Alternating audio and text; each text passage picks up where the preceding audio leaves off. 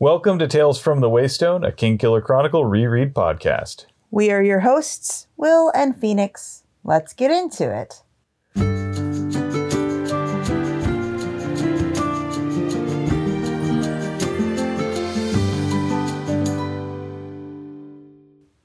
Welcome to Tales from the Waystone, Season 2, Episode 38, on the nature of cerulean building materials, where we will be looking at chapters 81 through 83 of The Wise Man's Fear through the lens of the stories we tell.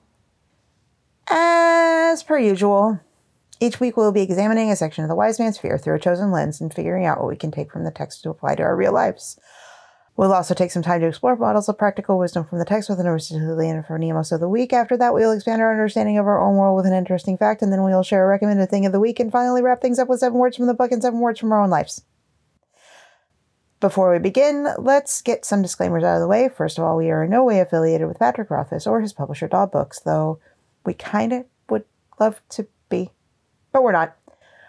Second, our discussions naturally assume that either A, you have read all of the books that we are talking about, The Name of the Wind, The Wise Man's Fear, and any ancillary materials, or you really just don't give a shit about spoilers.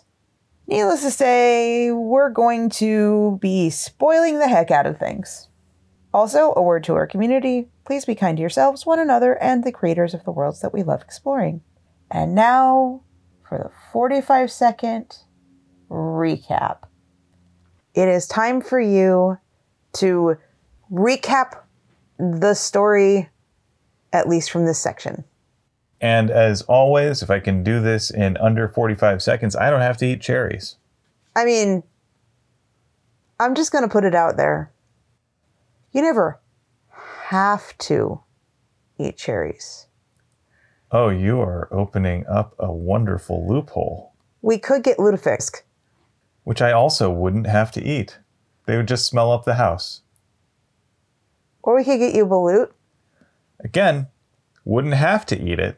It would just smell up the house. Or... Audience, what else would be repugnant? Plenty. But, like you just said, I wouldn't actually have to eat it. It would just make our place miserable. I don't think that's going to be much of a problem, though, either way, because I think I can do this in under 45 seconds. You got a timer ready? I do, surprisingly enough. You sure you're ready? Pretty sure I'm ready. In 3, 2, 1, go. While sitting round the fire, the band exchanged stories of love long since retired and Felurian's strange glory. Hespa gets mad when Dedan goes on too long, and though Kvothe is sad, Martin counsels him to go along. During a lesson on Adem, Kvothe has an epiphany about the gestures of his friend that explains his beriphony. With this knowledge in hand, Kvothe gains an understanding of plenty, and grasps a perspective more grand about the inner life of Tempe. Later, Martin recounts the tale of Taborlin the Great, though conflicting accounts make him feel quite irate. Kvothe takes over as storyteller and tells an absurdist farce that illuminates the methods of his professor in ways that he can parse. 36 seconds even. Nice. Nice. Nice. I don't even have to mess with any of that cherry stuff or any of the other stuff that you were threatening. Oh, but wouldn't it be funny? It would. But so would it be funny if you had to as well. I'm leaving that in, but talk like Yoda you did. I did, yes. All right.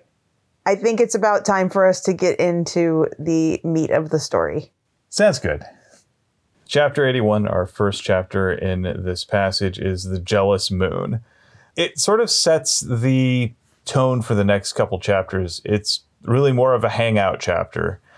We don't really get a whole lot of events, but we just get character interactions between Kvothe, Martin, Dedan, Hespa, and Tempe. So they're done for the day. They're hanging out around the campfire, telling stories. And our first story is Hespa telling this romantic story about the love that this queen has for her serving boy. And clearly she's talking about Dedan. I don't know. I think that she might clearly be telling the story of the Princess Bride. That could be too.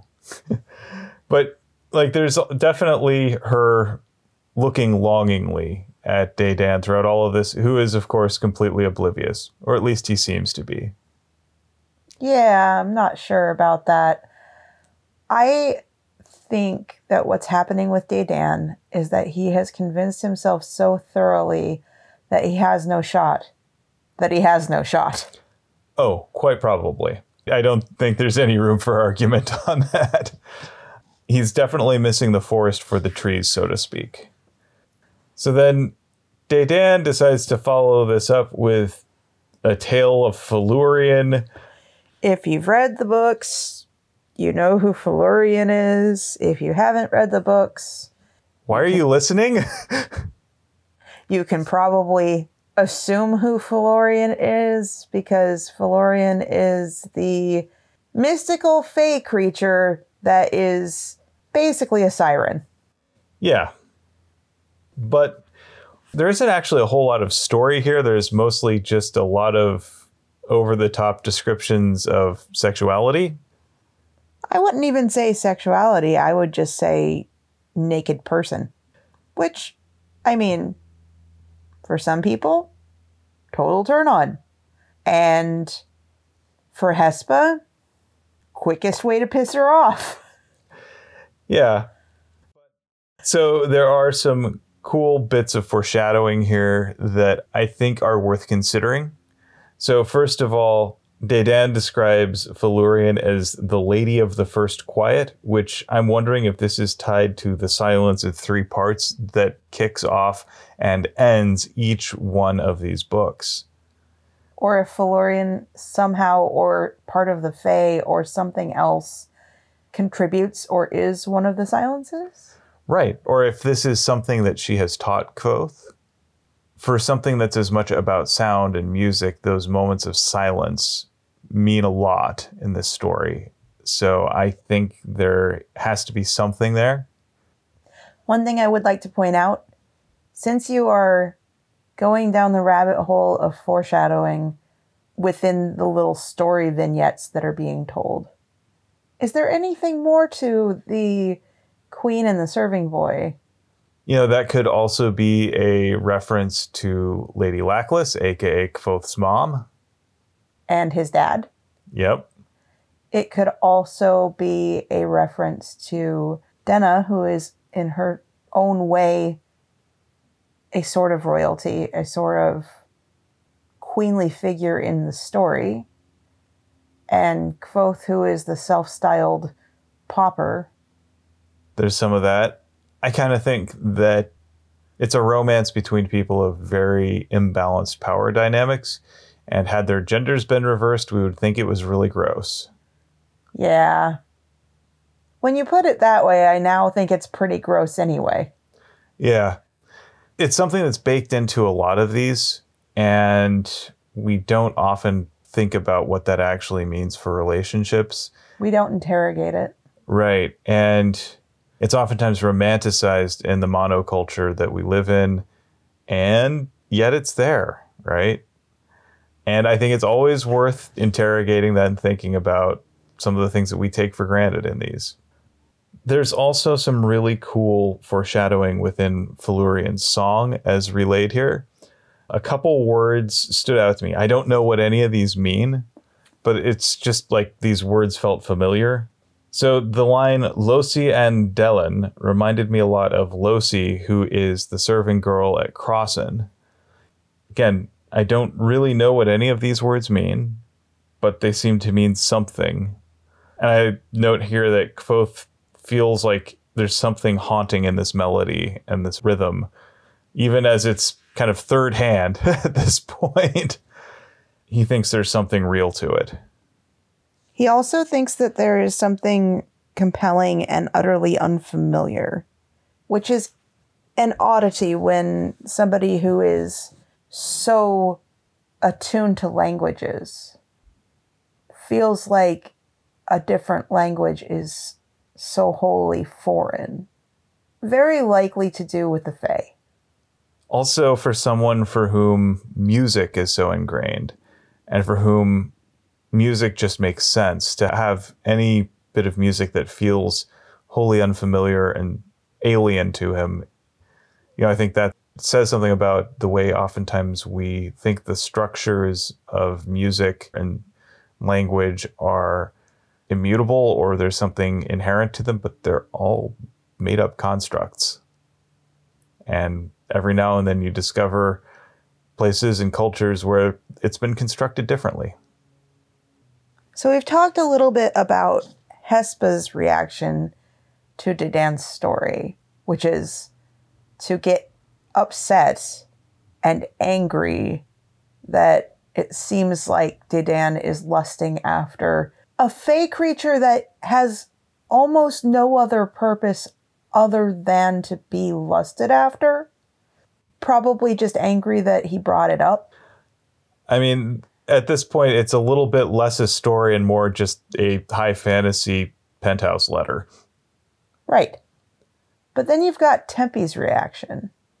Tempe, who doesn't really understand the language, but understands bits and pieces and can pick up a little bit, isn't sure exactly how this person, fey creature, what have you, kills men. And Kvothe is insanely uncomfortable with the idea of just plainly stating anything to do with sex. I get it. I was that age once, and I think it's a topic he's fine alluding to, but has a hard time talking about directly. Woefully inexperienced with. Yeah. And I'm willing to bet that at this point, stories of Felurian that Kvothe has heard in passing probably represent the extent of his knowledge of sexuality. I kind of get the impression that the stories of Felurian are akin to the naughty comics room. Yeah, there's a little bit of that. It has a kind of Tijuana Bible air to it. Explain? Tijuana Bibles are pornographic comic books. Oh, didn't know that. I was thinking more hentai, but okay, whatever. It could be that too. I'm actually kind of curious to get your take on Tempe's read here. So when I heard it, at first it sounds like he's afraid that there is like this powerful fighter in the woods. And Kvothe clarifies, no, she's not one of the Adem. And then he's like, oh, okay. And then he's just like, but I don't understand. How does this woman kill people? Dedan goes, well, you know about sex, right? He goes, yeah, I know about sex. I mean, we already know that he knows because we saw him chatting up a girl and then he was just gone. And so was she. And once that's out of the way, he's still kind of confused. So what does this have to do with killing people? I think he's horrified by the idea that physical intimacy in that way could lead to someone's death. I think it's legitimately like, no.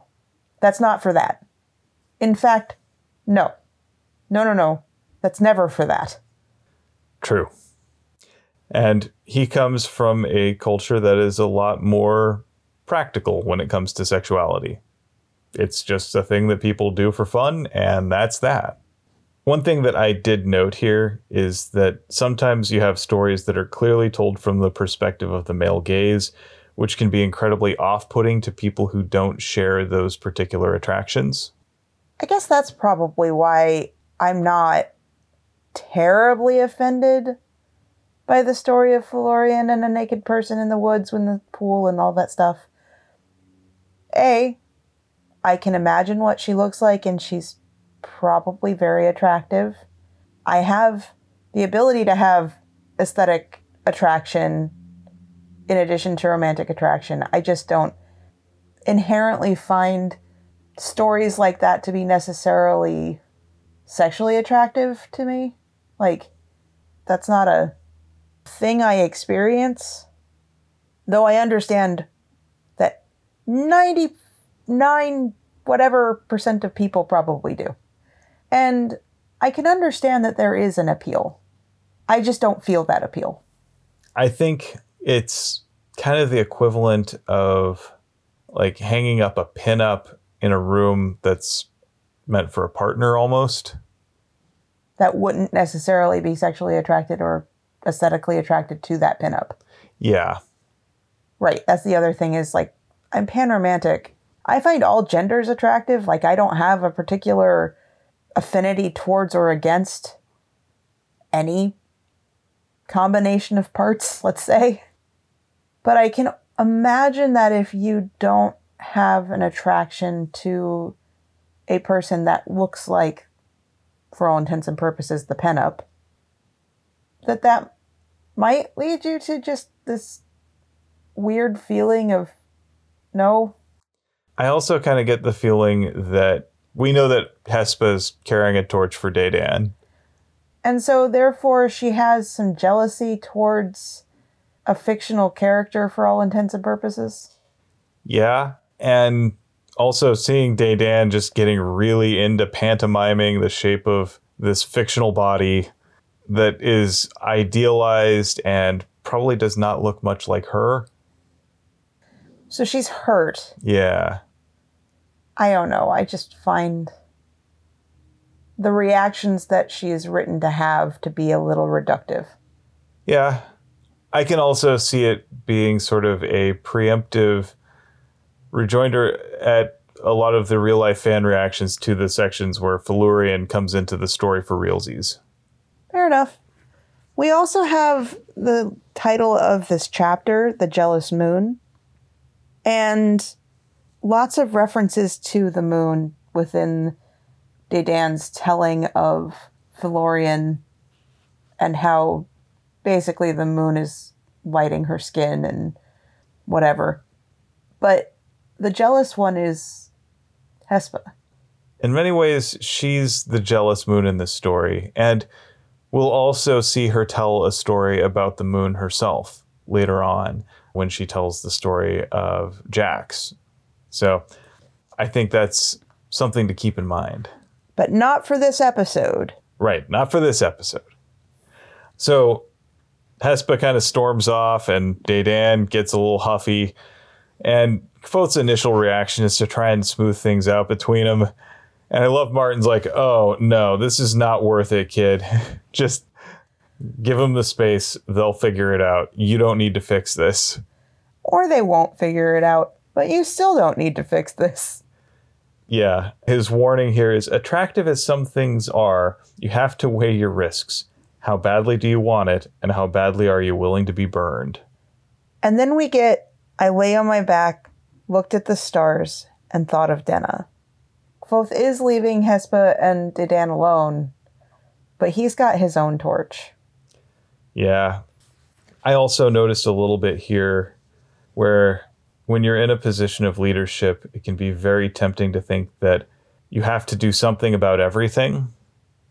And there are times when that something, the best something, may be to do nothing. To recognize that it's out of the scope for what you can correct for or act on. And maybe it's best just to let it be. So then we move to chapter 82, Barbarians. This one is really just Kvothe and Tempi. This is where we get to see more of Kvothe sort of learning from Tempi and starting to imitate him a little bit. So one of the things that I really love about the relationship between Kvothe and Tempi is that even as they are teaching one another, they are in many ways equals. They both mess up and they make it safe for the other person to feel safe and to make their own mistakes. So when Tempi sees Kvothe mess something up in Adem, he's more willing to take risks and try to say things in a Turin. Because he's okay messing up. Exactly. One thing about this that gets me too is it reads like either Kvothe is aware that he messes up, or he may be messing up more in order for Tempi to feel comfortable. There's a little bit of code switching when it comes to that kind of behavior, if that's what he's doing. In the same way that if I'm having a text conversation back and forth with a friend who does not have the same adherence to grammar that I typically have. I'm more willing to match them so that it doesn't come off like I'm being pretentious or trying to correct them or trying to lord my kind of obsession with not looking dumb. So that's more what it is for me. But I don't want to like make people think that I think they're dumb. And so I'm more willing to let my grammar slide or my spelling slide rather than sit there and methodically fix it every time I fat finger something. Because I know that they can probably understand me, I can understand them, we're still getting the point across. But if I'm having a conversation with someone who is naturally more likely to have correct grammar and correct spelling and whatever, I'm more likely to mirror that too. I think it might be a little of column A and a little of column B. I think Kvothe is learning as much from the mistakes that he's making as anything else. Because every time he makes a mistake, Tempi is giving him a detailed description of something that Kvothe didn't know. And Kvothe is making the kind of mistakes that it makes sense for someone who's just starting to learn a language to make. One of the other things that I got out of here is when Kvothe starts to get that the hand gestures mean something, it opens up a whole new world for him. We get a whole lot of lamp shading of, and Tempi made a hand gesture and it annoyed me. And Tempi made a hand gesture and it annoyed me. And Tempi made a hand gesture and wouldn't look at me. We get a whole lot of that throughout the previous chapters. Like, nearly every interaction that Kvothe has with Tempi puts some kind of light bulb over the fact that Tempi is doing this. And Kvothe doesn't really interrogate it until the light bulb goes off in his head. And what's cool to me here, it's something that Tempi has never really explained to him. But it's something that Kvothe has noticed a pattern on, and it's a subtle thing. And it also represents him suddenly having sort of this light bulb when he sees something happen for the first time, even though he's seen it 100 times. And he suddenly has kind of a paradigm shift when he thinks about why Tempi is the way he is. Kvothe has this kind of light bulb moment a few times throughout the section. It's almost as if he's just been going and going and going and existing and not having any time to stop and think and kind of let his mind wander to where it comes up with answers. And during this trek through the woods, Kvothe has time to be bored. Yeah, it's time for the sleeping mind to wake up a little bit. And one of the YouTube channels that I watch, Veritasium, has had a video about why it's good to be bored. Why you don't always need to fill every second of every day with noise or with activity. You have to give your mind a chance to rest. By not doing that, you're risking your short-term memory, which risks your long-term memory. You get into patterns, you get into behavioral cycles, and you kind of just exist for existing rather than exist for a reason. And you don't necessarily think about the why or the details or how to fix a problem. You just keep living with the problem. Yeah. I really love this when he realizes, oh, Tempi is not looking at my face because he was not socialized to think that that's where you look to understand a person's emotional state. You're supposed to look at their hand. Right. It's not quite sign language, but it is also not sign language. It's an enhancement. Just the way that tone might be for most spoken languages. And later on, as we discover, it can also be a thing where in close quarters, you might be having a conversation and being deceptive face to face and hiding your hands from onlookers but showing your companion your true feelings. There also is another thing that I caught here, where Tempe talks about how this way of doing things is the nature of civilization, because civilization is all about constructed things, whether that is relationship structures or etiquette, ethics, codes of behavior, general cultural mores, folklore. All of these are constructed, and they're designed, if not intentionally, but they exist to help mediate the differences between people who aren't intimately close.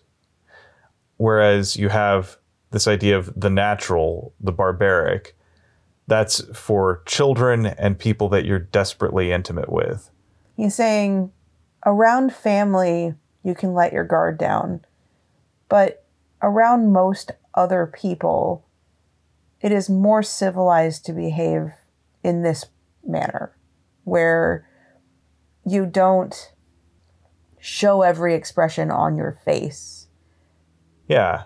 And when Kvothe realizes that Tempe has a lot of things that he is expressing, but in a very restrained way, or in a way that seems very restrained to Kvothe, more accurately, he starts to recognize that Tempe has this really vibrant inner life that Kvothe hadn't been able to access before.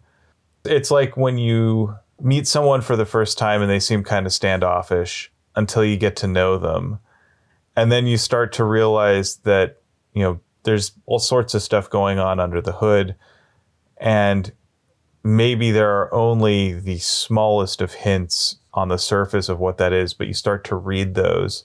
And then next thing you know, that person is uproariously funny to you because you understand where they're coming from and what they're meaning when they're saying these subtle things. When you catch on to their sense of humor. Yeah. And humor is one of the hardest things to translate across cultures because it's so reliant on a lot of contexts that we spend a lot of time growing up in. Humor oftentimes lies in something unexpected. And when everything is unexpected, none of it makes sense. When everything is unexpected, nothing is unexpected. Exactly. It's when someone violates a social norm, that's funny. But if you don't know what the social norms are, you have no clue why that's funny at all. And we run into that a little bit too, where Kvothe tries to make jokes and Tempe doesn't get it, and Tempe tries to make jokes and nobody gets it. And then you also have things like puns or idiomatic expressions. When I was learning French in college, one of the hardest things was realizing that a lot of the things that we say don't have any literal meaning. Like, they're tied to this idiomatic expression that we don't even think about anymore. Sports metaphors, for instance. Like, when, someone puts together a proposal that's really good, we'll say something like, they really hit that one out of the park. And for us in America, who, even if we don't follow baseball, we know, oh, that's a home run. That is one of the best things that you can do in that sport. We know that it's good. But if you were to say they knocked that out of the park to someone who had never heard of baseball, for whom that wasn't a part of their daily expressions. If you tried to just translate it verbatim in French. Yeah, that's just not going to make any sense. And people are just going to look at you with shrugs, like they don't know about baseball. They don't care about baseball. I think that that's an okay example, but not necessarily accurate, because I don't know, culturally speaking, that French people don't know anything about baseball. Let me put it this way. Our French teacher was aggressively uninterested in baseball. I am aggressively uninterested in baseball. Or there's other phrases like, get all our ducks in a row. There you go. That, I think, is a little more what you mean. Also, hit the hay to mean going to sleep. Stabbed in the back is not a literal stabbing. All my plans are up in the air. between a rock and a hard place. I'm at loose ends on this. Things that we know what they mean because we know what they mean, not because we know what each word in the sentence means. Yeah. And humor relies a lot on that sort of thing, that assumed cultural context and those little bits of shorthand. And so naturally it doesn't translate. A little more within this chapter, Kvothe comes up with a question that I think is interesting. Okay, so you express your expressions through your hand gestures, but why don't you laugh with your hands? Why laugh out loud? You really do laugh out loud, and it's actually kind of off-putting when you're doing all of your other expressions through hand gestures and having a blank face. But when you are super incredibly amused, you just like burst out laughing like a mad person. And I love Tempe's response. He says, this is something that it is not good to hold in. It is good to express joy. And Kvothe says, is it the same for crying? Yes. Gut reactions, gut emotions. Those are not things that should be restrained. Yeah, I think there is a lot of interesting cultural learning here that they get to go through together.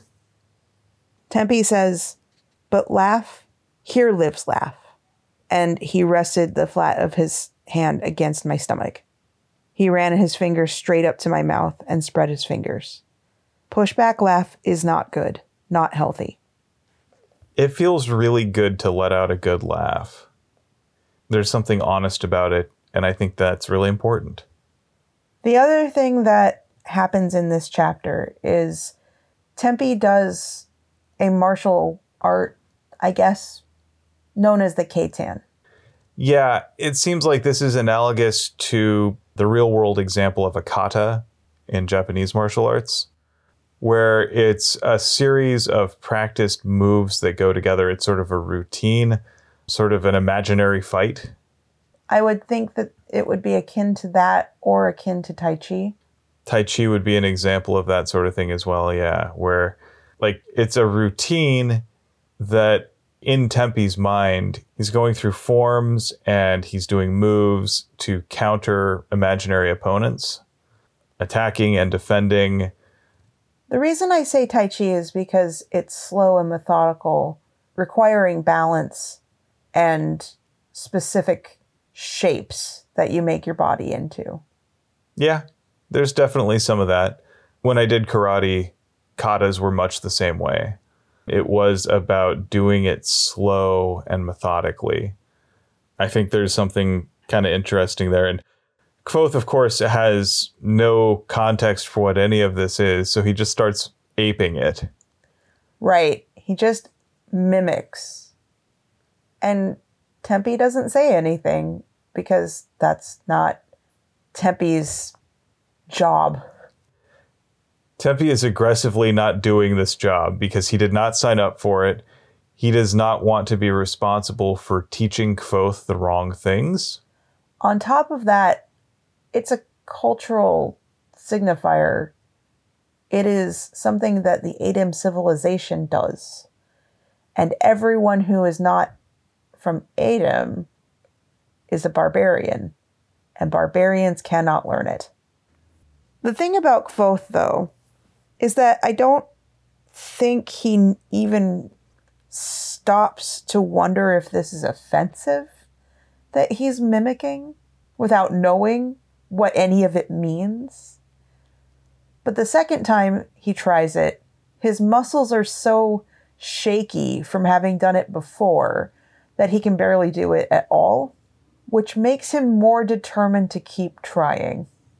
Yeah, Kvothe is stubborn and tenacious, and as he says it himself, he likes a challenge. Which makes sense, he's bored. So let's move on to chapter 83, Lack of Sight. So this is another hangout around the campfire episode. Hangout is relative. This is more of a bicker fest between the entire crew. Yeah, there's definitely a bit of that. This is, like we've talked about with the group stages, where they've kind of gotten to the point where they're so used to each other that familiarity has bred a little bit of contempt. So the chapter starts off with a retelling of Taborlin's story, this time by Martin. It's slightly different in the way that a lot of folklore is slightly different depending on who's telling the story. There is talk about a king named Siphus. We know from the Rime of the Chandrian that Siphus is the one who brings the blue flame. Spelled differently. And in this case, he's not named as one of the Chandrian, he's just a king. Right. However, to be very clear, in older tales, you might have the same name written down 16 different spellings because phonetically, it could be spelled a million different ways. Oh, yeah, because we didn't have codified spelling for the bulk of our recorded history. And we can assume that the same is true in Aturan. Also, if you look at names like Paisley, you can have a ton of silent letters. That name could be 15 letters long. It really could. It's not even that hard to think of how that would happen. Oh, most certainly. You just try Welsh. Oh dear. And so it might be that Siphus, the Chandrian Siphus, somehow intertwined himself with the tale of Taborlin, but we'll probably never know. It's definitely a piece of deep folklore. He's described as sort of this sorcerer king, which calls to mind something out of like D&D Dark Sun, where the sorcerer kings are just a whole bunch of mad tyrants who have unlimited magical power that they've gotten by draining energy from the world around them. So yeah, there's something sinister in that descriptor there. I also caught that there's a few more details in this, like his staff, sword, and cloak of no particular color are the main things that Siphus steals from Taborlin, though we do get mention of the key, the coin, and the candle a little bit later. We also get word that the sword is made of copper, which is an unusual choice. As Dedan says, copper doesn't hold an edge. It is a soft metal. It wouldn't hold up to use. Not even normal use, just use. But what we also know about copper is that it seems to be immune to the peculiarities of naming for whatever reason. As witnessed by Elodin's room being lined with copper in Haven. Yeah. My theory about Elodin is that he's not actually nuts and that somebody stuck him in Haven to get rid of him for a little while. Elodin does strike me as the sort of person that you would probably, if you were trying to do something you shouldn't, he would get in the way. I wonder if it was Hem. I could see Hem trying to take him off the board by having him labeled as insane. But we digress. Keep going. One of the things that was kind of fun to me here was when they talk about the cloak of no particular color, everyone in the group has their own version of it. And what's really cool is how when they talk about it, even though each one of them has a radically different version of what that cloak looks like as they describe it, they all kind of bond over having these shared absurd thoughts about it. It could possibly be a dirty gray. It could possibly be shimmery and change color depending on the sunlight hitting it. Tempe thinks it's white, which is interesting to me because white is not the absence of color, but rather all colors together. Depending on if you're looking at light or pigment. Print geek, huh? Print geek, but more graphic design geek because I am talking about light, not pigment. And then, of course, Martin thinks it's a pale sky blue color. Kvothe has a couple ideas. It could be sort of a patchwork thing. It could be camouflage. It could just be a really dark color that nobody can quite see. Foreshadowing his cloak made of shadow by Felurian. But I did just enjoy how they all have these different perspectives on it, and none of them are rude about it, right? They're not saying, oh, well, I'm right and you're wrong. It's all, well, this is just always what came to mind when I thought about it. And that can be a really fun exercise. And I think oftentimes when we book fans finally get visual representations of our favorite stories, there can be this really strong impulse to nitpick how that thing looks. And mind you, dear audience, we are not talking about the race or eye color or whatever the heck of characters necessarily. As in, we're not complaining or loudly stating that we had imagined something different, therefore we are right and the showrunners or what have you are wrong. Also recognizing that when a lot of the things that we find to be classic stories were written, the people that got published, very much older white men, cis men, straight men, white. Therefore, they're not thinking necessarily in the 1940s or what have you, that my story should include more black people or more women or what have you. So when you update it for a general audience for today rather than a 1940s audience, your representation is going to be different.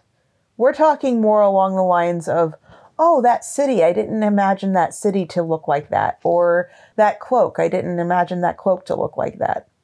Or things like bits of production design. Like when I read Dune, I imagined ornithopters looked very different from the way David Lynch thought they did. And you know what? David Lynch wasn't wrong to necessarily think that that's what they looked like.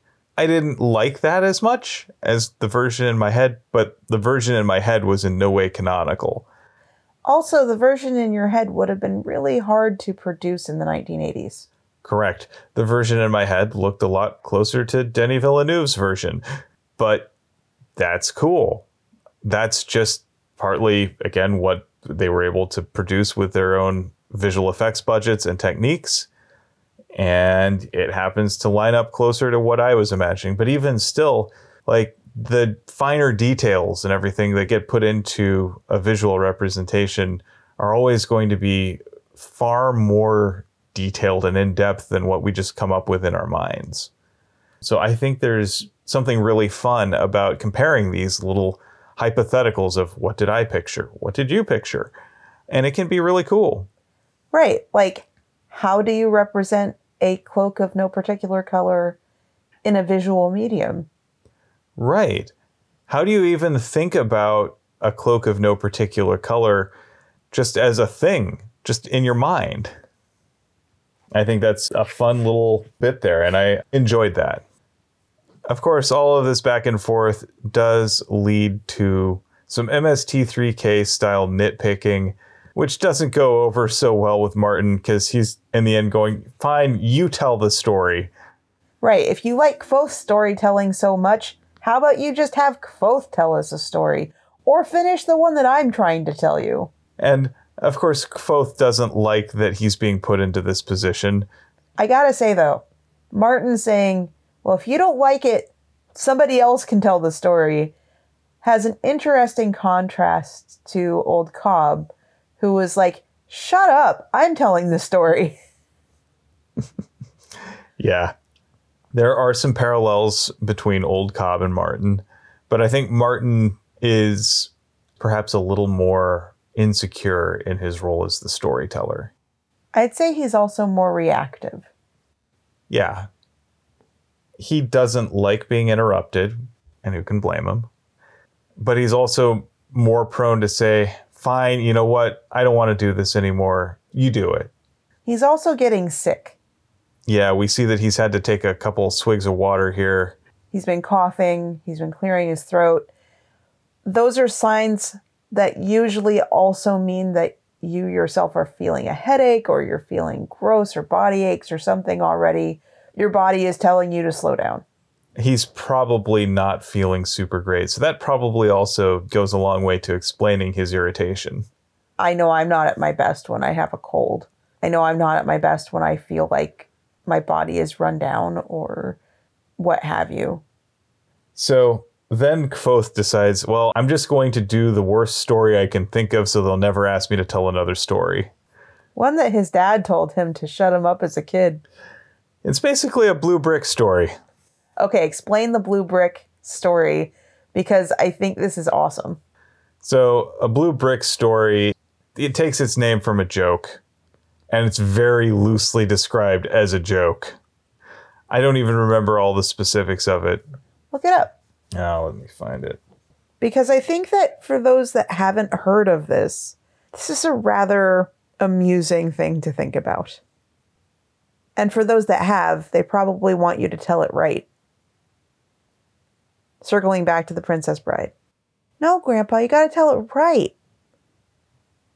All right, so the joke goes like this. Once upon a time, there was a man who wanted to build a house. But being a little eccentric, he wanted to build the house using only 99 bricks. So he went to the hardware store and said, "Hello, I'd like to buy 99 bricks." The owner of the store told him, "I'm sorry, we only sell bricks in quantities of 100. "Well, can't you cut me a deal or something?" The man asks. "Nope, sorry," replied the owner. So the guy bought 100 bricks. So he took the bricks to his lot and he built a house using 99 bricks. Now, if you do the math, 100 minus 99 is 1. So he had 1 brick left, and he took that brick and he just chucked it way up into the air. Yeah, that's the end of the joke. And you're left unfulfilled because that doesn't sound like a punchline. There's another joke here. So there's this guy riding in an airplane and he decided to smoke a cigar. Unfortunately, he was sitting next to a woman with a dog. The dog began coughing, so the lady said, "Excuse me, sir, but could you please put out your cigar? It's really bothering my dog." He angrily replied, "No, I won't. You shouldn't have a dog on this flight anyways. This is a non-smoking flight. You need to put the cigar out," she said. They argue back and forth, get rid of the dog, put out the cigar, and so on. Finally, the man said, "Look, I'll compromise with you. If you get rid of your dog, I'll get rid of the cigar." And he was thinking she'll never want to give up her dog. But much to his surprise, she agreed to the deal. The lady opened the window, amazingly without causing the air pressure inside the plane to drop, and threw her dog out. The man, thinking he had another cigar anyway, threw his cigar out the window, thinking he had won. However, the woman suddenly reached out the window and grabbed her dog's leash. As she pulled the dog back in, she was thinking that she'd won, but do you know what the dog had in its mouth? The brick. Yeah, the point is it's a long story that goes nowhere, and then you have another seemingly unrelated story that comes right back to the thing, and it's absurd. And there was another one that my dad used to tell called the hairy fish joke. So there's this guy, he's going fishing and he catches this fish and he takes it back home with him, and on his way home he stops to get a haircut, and while he's sitting in the barber's chair, the fish flops out of the cooler that he's carrying it in and rolls around on the barber's floor and gets covered in hair. And the barber looks at it and says, "Hey man, that's the hairiest fish I've ever seen. You should enter that into the local hairy fish contest." And so the guy goes, "Yeah, sounds like a good idea." And so he enters into the neighborhood hairy fish contest. The first judge says, "That's a hairy fish." Second judge says, that's a really hairy fish. Third judge says, "That's the hairiest fish I ever saw. You win the prize. You're going on up to the town." So the next day he goes to the town hairy fish competition. And the first judge says, "That's a really hairy fish." Second judge says, "That's an incredibly hairy fish." Third judge says, "That's the hairiest fish I ever saw. You win the prize." So you're going on up. You're going to the county. So he goes to the county hairy fish competition. First judge says, "That's a hairy fish." Second judge says, "That's a really hairy fish." Third judge says, "That's the hairiest fish I ever saw. You win the prize. You're going to state."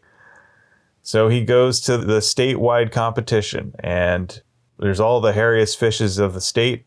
And the first judge says, "That's a really hairy fish." Second judge says, "That's a super hairy fish." Third judge says, "That's the hairiest fish I ever saw. You win the prize. You're going up to regionals." So then he goes to the regional competition, and sure enough, the first judge says, "That's a really hairy fish." Second judge says, "That's a really hairy fish."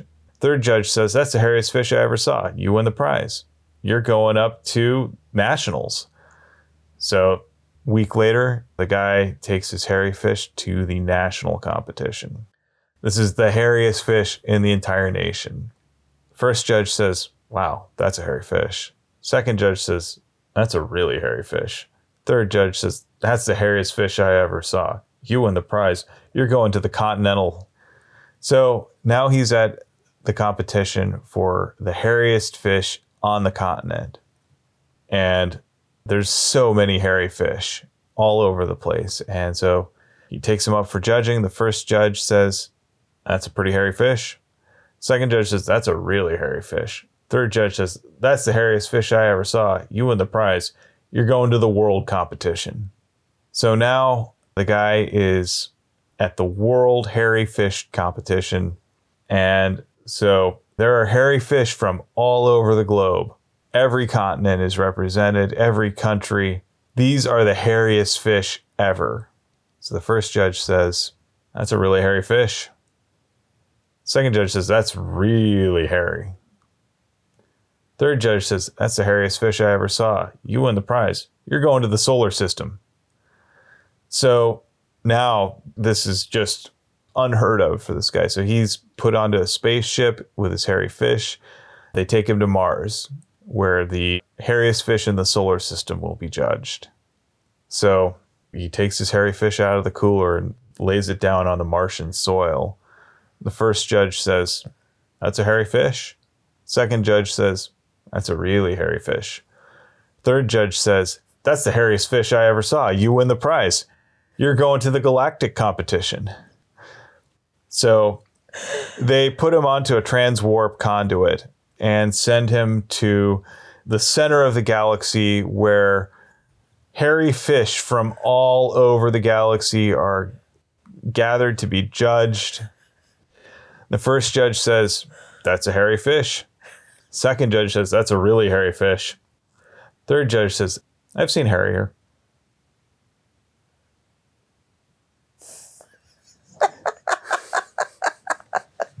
So yeah, that's the hairy fish, which is another example of a blue brick joke.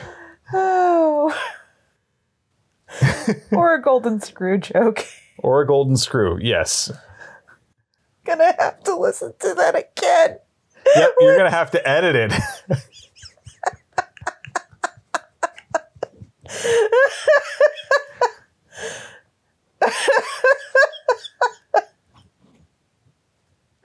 Go on. Are you going to be okay? I think so. Go on. So my dad used to tell that one, and it always used to both make me laugh, and it also puzzled me, because I was like, well, where's the punchline here?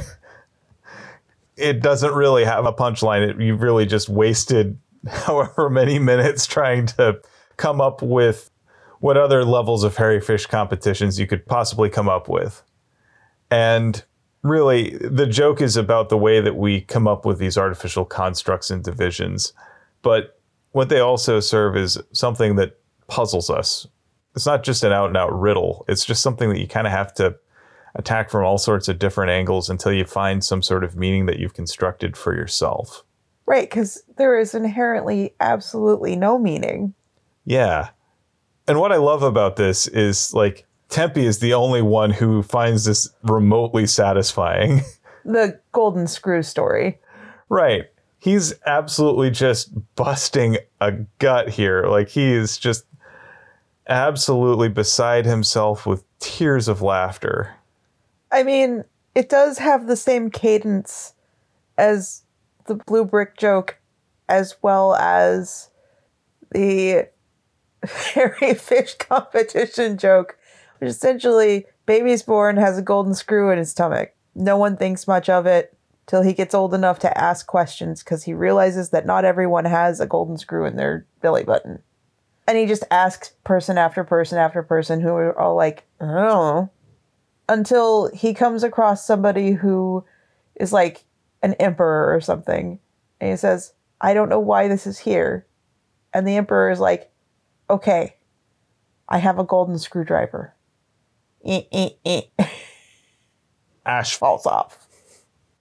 Throughout all of this, Tempe is just laughing uproariously at this. Like, the image is so absurd to him, he can't help but laugh at this. Meanwhile, Hespa and Dedan and Martin are like, what did you just waste our time with here? Right. No, but I want to understand. Please help me understand. I don't understand. And they just go off in a huff. And Martin, I love the conversation with Martin afterward. He's like, what the hell kind of story was that? And Kvothe is like, well, it's one that my dad used to tell me when he just wanted me to shut up after a while. And Martin's reaction is, well, that's kind of mean. And Kvothe was like, no, I realize now as a almost adult, it was to get the inquisitive person who wouldn't shut up to shut up for a little bit. There is no answer to what the heck, but I was going to try to find one. And this is also where Kvothe has his second great big aha moment. He realizes that as he was trying to construct meaning for this utterly meaningless story, the meaning that he'd arrived at was something that was true for him, and he held on to it. It came to be less about the specifics of the story, but rather it became a gift from his father. And then he realizes that the absurdity is the point. It's the questions that we can't answer that teach us the most. They teach us how to think. If you give a man an answer, all he gains is a little fact. But give him a question and he'll look for his own answers. That way, when he finds the answers, they'll be more precious to him. The harder the question, the harder we hunt. The harder we hunt, the more we learn. An impossible question. Elladan. Yep. This is exactly what Elladan has been doing this entire time. That's the point of his class. That's the point of pretty much every interaction he ever has with, I was going to say Kvothe, but I think I mean everyone. Oh, yeah. And Kvothe is just arrogant enough to believe that there's something wrong because he can't figure it out. I sat there, silent and stunned by the scope of his instruction, by my lack of understanding, by my lack of sight. He finally sits there and thinks to himself, he was teaching me to see. I'm an idiot. So what I love about this interaction here is this truly does illustrate why Kvothe needed to leave the university. It also shows exactly why Kvothe needed to have a tedious task that has little to no brain power required, at least in this phase. He needed something that would push him outside of his comfort zone. He needed something that would get him interacting with people who weren't like him, who didn't think like him. He needed something that would challenge him in different ways. And he's gotten it in spades. And that's what's allowed him to have this epiphany. If he were to just approach this from the university, he would have just said, well, I'm just going to go to the archives. I'm going to look for the answer there. The archives will tell me the answer. Teach a man to fish. Exactly. It might be the hairiest fish you ever saw. So with that out of the way, it's time for us to talk about our Phronimos. It's your turn this week. Who did you pick? I know we've been choosing Martin a lot, and I think I'm going to break from that tradition. Martin's not a good choice, but I think Tempi has to be it this time. If only because of the knowledge that he is passing on from his culture to Kvothe. I don't get the impression that Tempi is strictly coming up with all of the things that he's telling Kvothe out of whole cloth. Like, I think that a lot of the things that he is telling Kvothe are things that are directly from the things he was taught by his culture, by his comrades, by his instructors back home. So it's almost like a game of telephone rather than a here's things for you to think critically about and then form your own opinions and then share those opinions. But I think that by passing on some of this cultural knowledge of how to express oneself, how to think about your family unit being a more comfortable space to express yourself freely versus outside of that unit, how does one comport themselves? The idea that laughter and tears are not to be held in. And it's that last one specifically too. So often, people, and mostly cis men, are taught that tears are a sign of weakness, that expressing your emotions, your strong emotions, and generally just sadness, depression, upset, grief, expressing that is a sign of weakness. Expressing happiness kind of gets split down the middle whether or not it's seen as weak or strong, but showing enthusiasm is sometimes seen as childish or weakness. Expressing anger, though, is shown as being strong and being worthy or what have you. And I think that that is such a backward way to look at it. I think also when I look at Tempe, he is someone who did not set out to become a teacher. He does not see that as his calling. This is not something he's prepared to do. But he is doing the best he can with what he knows and what he can think of in the moment. And I have to respect him for making that best effort. Like, it would be really easy to just say, I'm going to give you the lessons that I got taught. But even then, he doesn't know always what makes sense or what doesn't make sense. It's when Kvothe asks questions that Tempe actually opens things up, because those questions let him know that these are things that don't necessarily make sense to someone from outside that culture. And that's what helps them to find those bridges. And I thought that was a really powerful relationship that the two of them forge. They're teaching one another. And I think Tempe is a fascinating character. He's not perfect as a teacher. He'll be the first to admit that. Because he's muddling and making it up as he goes along. I think most everyone in this is muddling and making it up as they go along. Even the people that seem to have it together. But anyway, I do think that Tempe is somebody to look at. And the Adem in general are figures to look at in terms of trying to find wisdom. I think there's definitely some value in their way of life. I think the Adem pose a challenge to the assumed norms that we kind of think of as universal that oftentimes really aren't. And it can be a reminder that there are a lot of solutions and ways of looking at the world that we haven't considered, for good or ill. And when we run up against the limits of the culture that we were brought up with, it's worth considering from another angle. So I think you got some good stuff there. Thank you. So now it's my turn for the interesting fact of the week. So taking to heart the lessons of Master Elodin, it's time for us to learn something new. So this is a little bit different. It's not strictly a fact so much as it's a place. It's a place online called comedywildlifephoto.com. They run an annual competition to find the funniest wildlife photo in the world. If you are looking for just something to brighten your day, I recommend hopping over there and taking a look. The People's Choice Awards are open for the 2022 batch. There's 40 finalists for you to go look through. I've already voted, and I think it's a lot of fun. And we shall see if the voting is still open by the time that this is released. I'm sorry. Yes.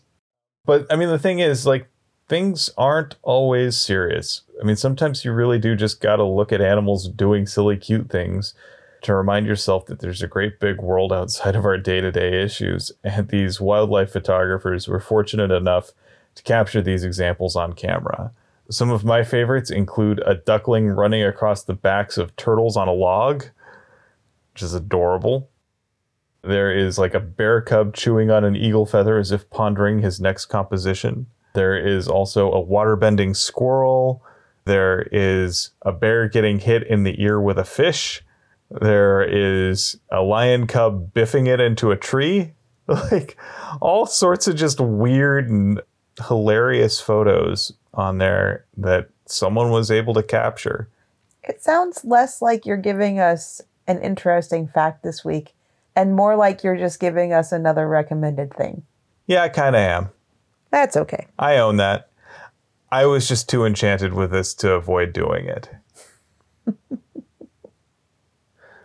So with that, it's your turn for the actual thing of the week. What did you pick? So I don't want to really lean our podcast into the political side of things, but based on some of the things that we've said, you can probably tell where our politics lie. I watch Pod Save America, and they are a group of former staffers and speechwriters from the Obama administration that served in the White House. On the Crooked Media feed, Jon Favreau, not that Jon Favreau, different Jon Favreau, not Star Wars Jon Favreau, not Happy Hogan Jon Favreau, not talking about them. What? I was going to say Swingers Jon Favreau. Fair enough. Not that Jon Favreau, but speechwriter for Obama, Jon Favreau. Say that about a million times and then not screw up his name. Anyway, has a podcast on Crooked Media's feed that is all about how to kind of take yourself offline. We live our lives day to day in such an online world. We think that Twitter is representative of all the people in a given country or all over the world, when the people on Twitter represent a tiny percentage of the people in the world. But we think that trends on Twitter or other social media represent wholly the trends of what regular Americans think, or what regular Canadians think, or what regular New Zealanders think, or French people, or Spanish people, or any whatever. You just turn people into a monolith that is the opinions on Twitter. Or we think that because some of us are so tuned into politics online that everyone's political views line up with what you see online, when the majority of people's political views is no thank you. And so Jon has conversations with people who, yes, are part of the media ecosystem, are part of the online YouTube ecosystem, or have podcasts or do news shows, trying to figure out what they do to disengage from things like Twitter and social media, to disengage from politics, to go offline, as it were. The series is called Offline. He's interviewed people from Ezra Klein to Hank Green. I really liked that one. Rachel Maddow was recently on there talking about her podcast that covers things from American politics in the 1940s. And I find the conversations about things that aren't just the politics of right now to be very engaging and fascinating, and how people can critique social media, can critique things like YouTube, can critique the things that are just a feed from the internet into your brain, especially when they live in such an online world, an online culture. Yeah, it's something I think about a lot as well. I found a lot of these conversations to be really enlightening. One of the things that I spend a lot of my time thinking about is the ways that algorithms influence what gets shown to us and which views get amplified, and oftentimes how little control we actually have over that. You know, sometimes we run up against things because the algorithm says that this is something that either generates engagement, whether that is a positive or a negative reaction. And most of the time, it's actually amplifying the negative reaction. Right. And I think sometimes you have content that's designed explicitly just to game the algorithm and gain engagement scores and thus drive up revenue for the platform owners, rather than something that's actually representing anything true about the world. And so it can be really easy to get caught up in these distortions, and it can shift the way you think about things. I strongly encourage people to think critically about the content that gets served up to them and how they engage with it. What does it mean to have something show up on a trending tweet? What does it mean to have that trending tweet then amplified by biased news media. And what does it mean to engage with it? Like, do you need to retweet this? Are you doing anybody any favors by further amplifying it? Are you thinking critically about what it is that you are seeing before you share it with everybody? For instance, the NyQuil chicken thing. For anyone who knows the original NyQuil chicken stuff, it was a joke. It was not meant to be serious, and it is years old. But it recently became a trending thing on, I guess, TikTok. And then it got spread to clueless people in the news media, usually local news, and then amplified to national news, who didn't bother to look into it for half a second. And the other thing that I think about in a lot of these is that a lot of very smart people have realized that if they want to control discourse, sometimes the most powerful way to do so is to amplify things that elicit disgust. Or that elicit arguments. Right. Hank Green just recently had a video about a math problem that could be read as either one of two answers, and you could be correct, or the other correct answer is that this math problem sucks. Your choices are to build this weird coherentist worldview that may or may not be true based on just this framing that you've accepted unquestioningly. Because it's what you've been told you have to accept. Or you can reject the framing altogether and just say, this is a bad math problem.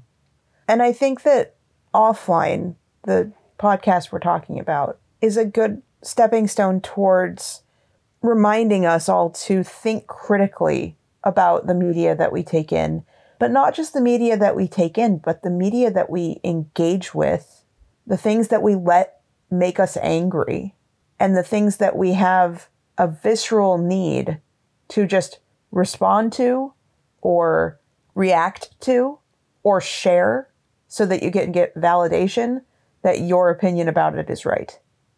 I have a few rules regarding my actions on social media, and I'm pretty sure I've talked about them before, but essentially, if I make a comment on a post, usually it's going to be something that a friend of mine posted or something that I feel I actually have something to contribute. So if there's like 128 replies to this one thing, I'm pretty sure that my contribution by now is not useful. So I just don't. But if it's something where I can legitimately help dispel something or answer something or contribute something funny to, sure. If my comment gets either purposefully or accidentally taken out of context or misunderstood, I will allow myself one attempt to clarify my point.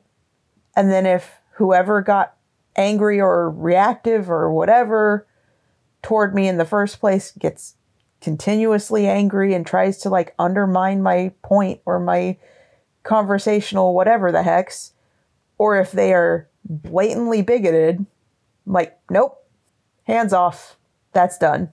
Because by that point, you're just having an argument with a stranger on the internet. And nobody wins that. No. Especially if you're having this argument on one of your friend's walls. No. No. Yeah, I tend to apply the Craig Ferguson question of, does this need to be said? Right. I find myself asking that a lot. Is my opinion really required here? Are people going to take what I have to say seriously on this? And usually the things that I reply to in groups are people asking a very specific question that I can very specifically answer. Or they're things that like a friend of mine has posted and I just want to have a conversation with my friend. I try not to engage in things that are just outrage for outrage's sake. I think that's wise. Thank you. So with that, let's move on to our 7 words. There are a few that I think are kind of nice. Okay. I've always been drawn to a challenge. It was a secret thing of sorts. referring to Tempe's hand gestures and sign language.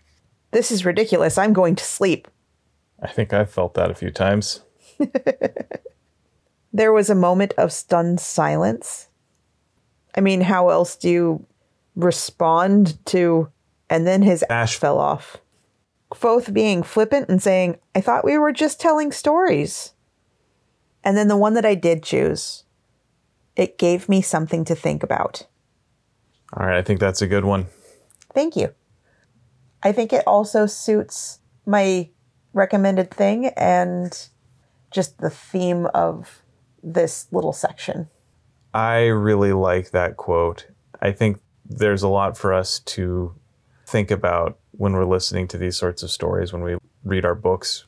It's why we read. It's why we do this podcast, because we've got a lot to think about. And I think that the more we engage with these things, the more we devote some time to think about something seemingly offhand, non-serious, we can arrive at some deeper truths. We can have our little meaning that we've gotten from a Blue Brick story. I mean, watch as it turns out that the entire Kingkiller Chronicle is just a great big Blue Brick story. So I think there's some fun there. I think you picked a good one. Thank you. I had 7 words from life, and I picked, I'll be in to make you smile. For context, while trying to help you find something yesterday, I had inadvertently made a bit of a mess in one of your craft drawers. And you were cleaning it up this afternoon, and you asked me to come in, and I was like, well, I'll be in to keep you company. I'll be in to make you smile. I think there is something that is underestimated, but is really important. Having company while doing a tedious task. Yeah, doing a tedious task by yourself really sucks. And so it might sound a little funny that you made the mess and I cleaned it up. A, my craft drawer. I know how I want it. B, what you spilled was perler beads. Probably like 50 of them. In a drawer that I would like to keep nice and tidy. I'm not going to ask you to pick up perler beads. They are a pain in the butt. You don't like trying to pick up little tiny things. I don't blame you. Also, the way that I have everything set up, putting them away should have required a funnel and I didn't have one. It would have been a pain and probably led to more spillage of tiny craft beads all over my craft area. Quicker for me to do it, but I still wanted your company. And it was more like, hey, you made a mess. I'm going to clean it up. That's fine. But I would like your company as a reward for doing the thing that is like cleaning up after you. Well, and I'm glad I was able to come keep you company. Me too, because I liked having our conversations. I liked being able to kind of pregame the podcast with you a little bit. And you've been helping me a lot with some craft projects. And it's all appreciated. Yay. Even if you made a mess in my drawer. Sorry about the mess. But I'm glad I could keep you company. Glad I could make you smile. I like being sweet to you. Aw. And now we've made the entire audience vomit. Well, with that, I'd like to thank you for potting with me. Thank you for potting with me. And thanks for listening to Tales from the Waystone. Join us next time on Tales from the Waystone as we cover chapters 84 through 86 of The Wise Man's Fear through the lens of borders and boundaries. We would like to thank our friend Shawnee Jang for our theme music. And many thanks to Patrick Rothfuss for creating a world that we've enjoyed exploring. Audio production, editing, and social media coordination courtesy of me, Phoenix McCullough. And writing and project management courtesy of me, Will McCullough. If you would like to help support us and have the means to do so, please consider becoming a patron on our Patreon page. Patreon.com/Waystonepod, where you can get access to the show a little bit early, as well as really awesome, never before listened to episodes of our bonus pod on the Sandman and other exciting items. And as always, here's to one more day above the roses. To one more day above the roses. Ding!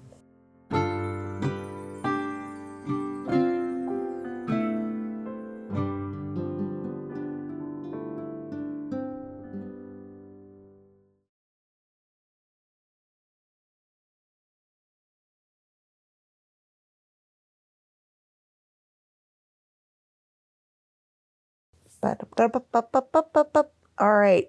Note to editing me. Will forgot to do his recap. Did you remember to do your interesting fact? Yes, I did. I have interesting fact and words from the book, or not book, life. It's like, wait a second. No, I did the words from the... No, I got my interesting fact. I've got my 7 words. Yes, I have all of that. Okay. You just forgot to do your recap. Just the recap. Okay. How about we do everything but the recap and I'll just edit it in. Eat it in. Edit.